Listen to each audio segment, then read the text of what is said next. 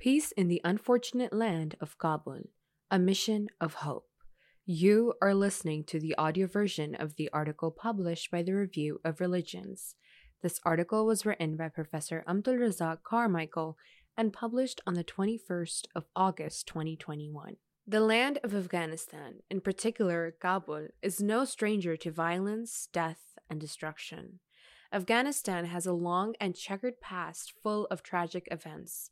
These tragedies have a special significance for Ahmadi Muslims because of the prophecies of Hazrat Mirza Ghulam Ahmad of Qadian, the promised Messiah, peace be upon him. In his epic work of theology, Brahine-e-Ahmadiyya, he, peace be upon him, penned a divine prophecy hinting at the brutal martyrdom of two of his followers. The prophecy stated that 2 goats would be sacrificed. This prophecy was fulfilled by the barbaric murder of 2 Ahmadis in Afghanistan under immensely cruel conditions. Hazrat Sahibzada Sayyid Abdul Latif, may Allah be pleased with him, a revered and esteemed chief of caste in Afghanistan, was martyred by stoning, and Hazrat Mian Abdul Rahman, may Allah be pleased with him, one of the most trusted pupils of the Sahibzada, was martyred through strangulation merely for accepting the promised Messiah, peace be upon him. The brutality of these events was such that the promised Messiah, peace be upon him, wrote a book called Tadkiratu Shahadatain,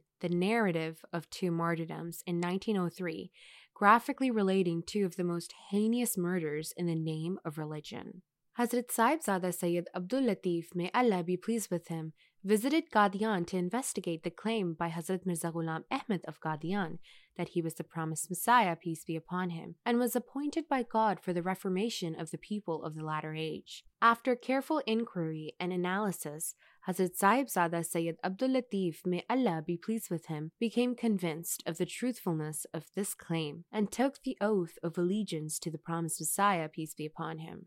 After spending a period in Qadian, he traveled back to Afghanistan. The Emir of Kabul became aware of the visit to Qadian. The Emir invited Hazrat Sahibzada Sayyid Abdul Latif, may Allah be pleased with him, to the capital on false pretenses. The Emir assured him that he would like to learn more about the claim of the promised Messiah, peace be upon him, and if convinced, would happily accept the claim. When Hazrat Sahibzada Sayyid Abdul Latif, may Allah be pleased with him, arrived at Khost, 8 government officials escorted him to Kabul nearby. The Emir treated him with immense disdain. In a most derogatory manner, the Emir told his officials to make him stand far away from him, claiming that he could smell a stench coming from him. Shortly afterwards, Hazrat Sahibzada Sayyid Abdul Latif, may Allah be pleased with him, was imprisoned in the grounds of the Emir's residence. In the prison, he was put in shackles called Ghargharab, which is a very heavy chain of iron weighing about 130 pounds. It is put round the neck and the waist,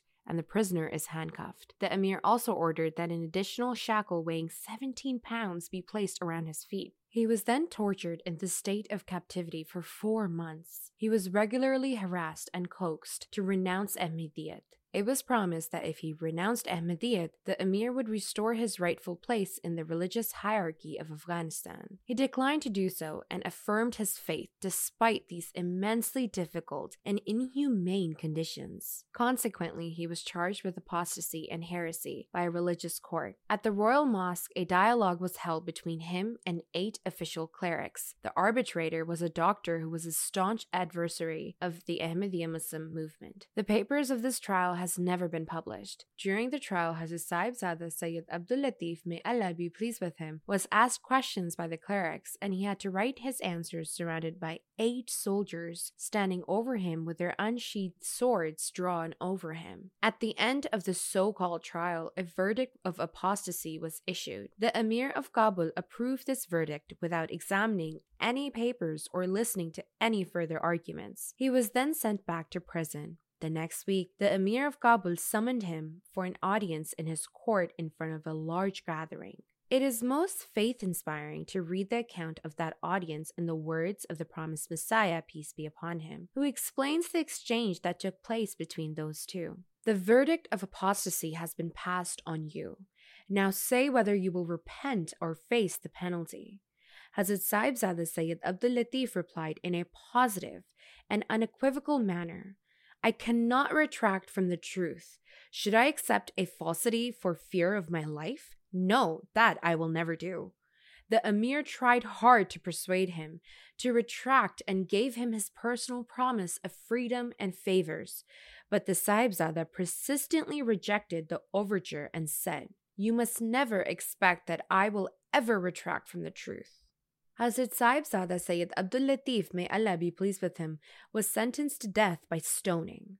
On the day of the execution, he was dragged like an animal to the site of his execution by putting a rope through his nose. He was buried in the earth up to his waist and was asked several times to denounce Ahmadiyyat to escape this violent death, but he declined to do so. At the behest of Emir of Kabul, the religious leader threw the first stone, followed by a barrage of stones thrown by the public, resulting in a brutal martyrdom on 14th July 1903. This fulfilled the prophecy of the promised Messiah, peace be upon him, regarding the sacrifice of 2 goats. Commenting on this sacrifice, he, peace be upon him, explained that during their lifetime, goats nourish others with their milk, and in the same way, Hazrat Sahibzada Sayyid Abdul Latif gave the people of Afghanistan the milk of spiritual knowledge and wisdom by explaining to them the concepts of jihad, death of Jesus, peace be upon him, and the advent of the promised Messiah, peace be upon him. Like goats, he was sacrificed in a brutal and inhumane way. The promised Messiah, peace be upon him,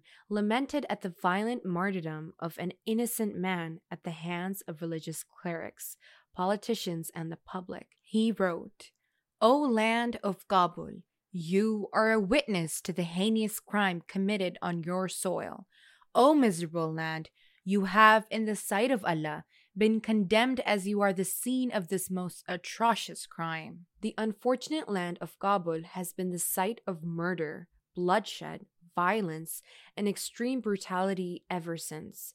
After the brutal martyrdom, a deadly epidemic of cholera broke out in the city, killing hundreds and thousands of people, including the members of the ruling family.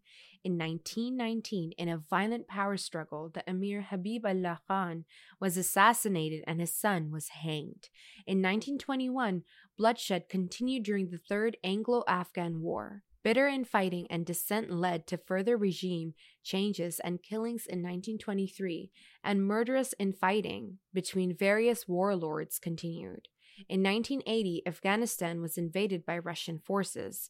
After a period of incredibly violent fighting, murder, and bloodshed, Soviet forces retreated in 1989 after loss of more than 50,000 Russian soldiers.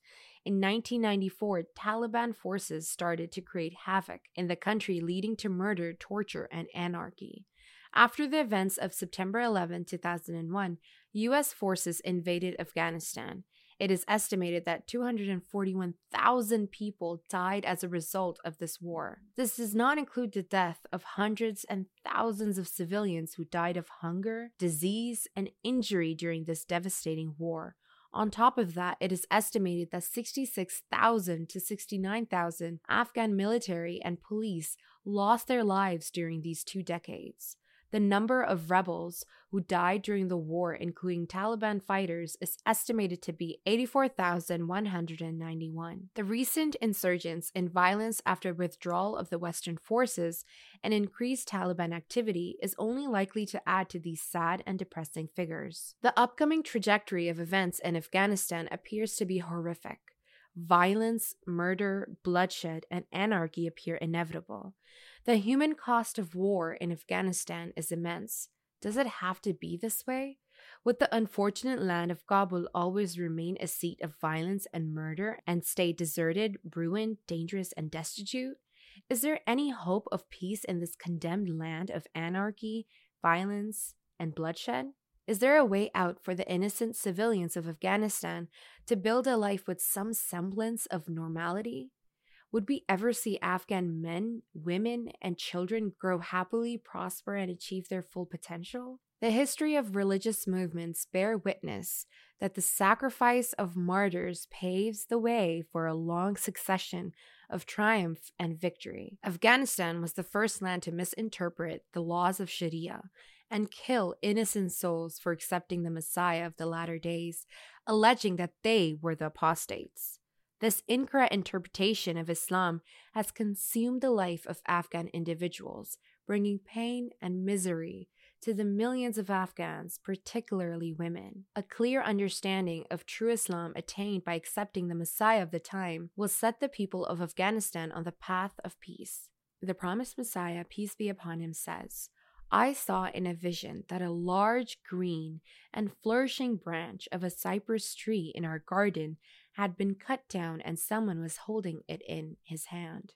Then I heard someone saying, Plant this branch in the land near my house, in the place of that which has been cut. It will grow again. At the same time, I received the revelation. Kabul se kata gaya, aur seedha hamari taraf aaya. Translation, was cut off from Kabul and came straight to us.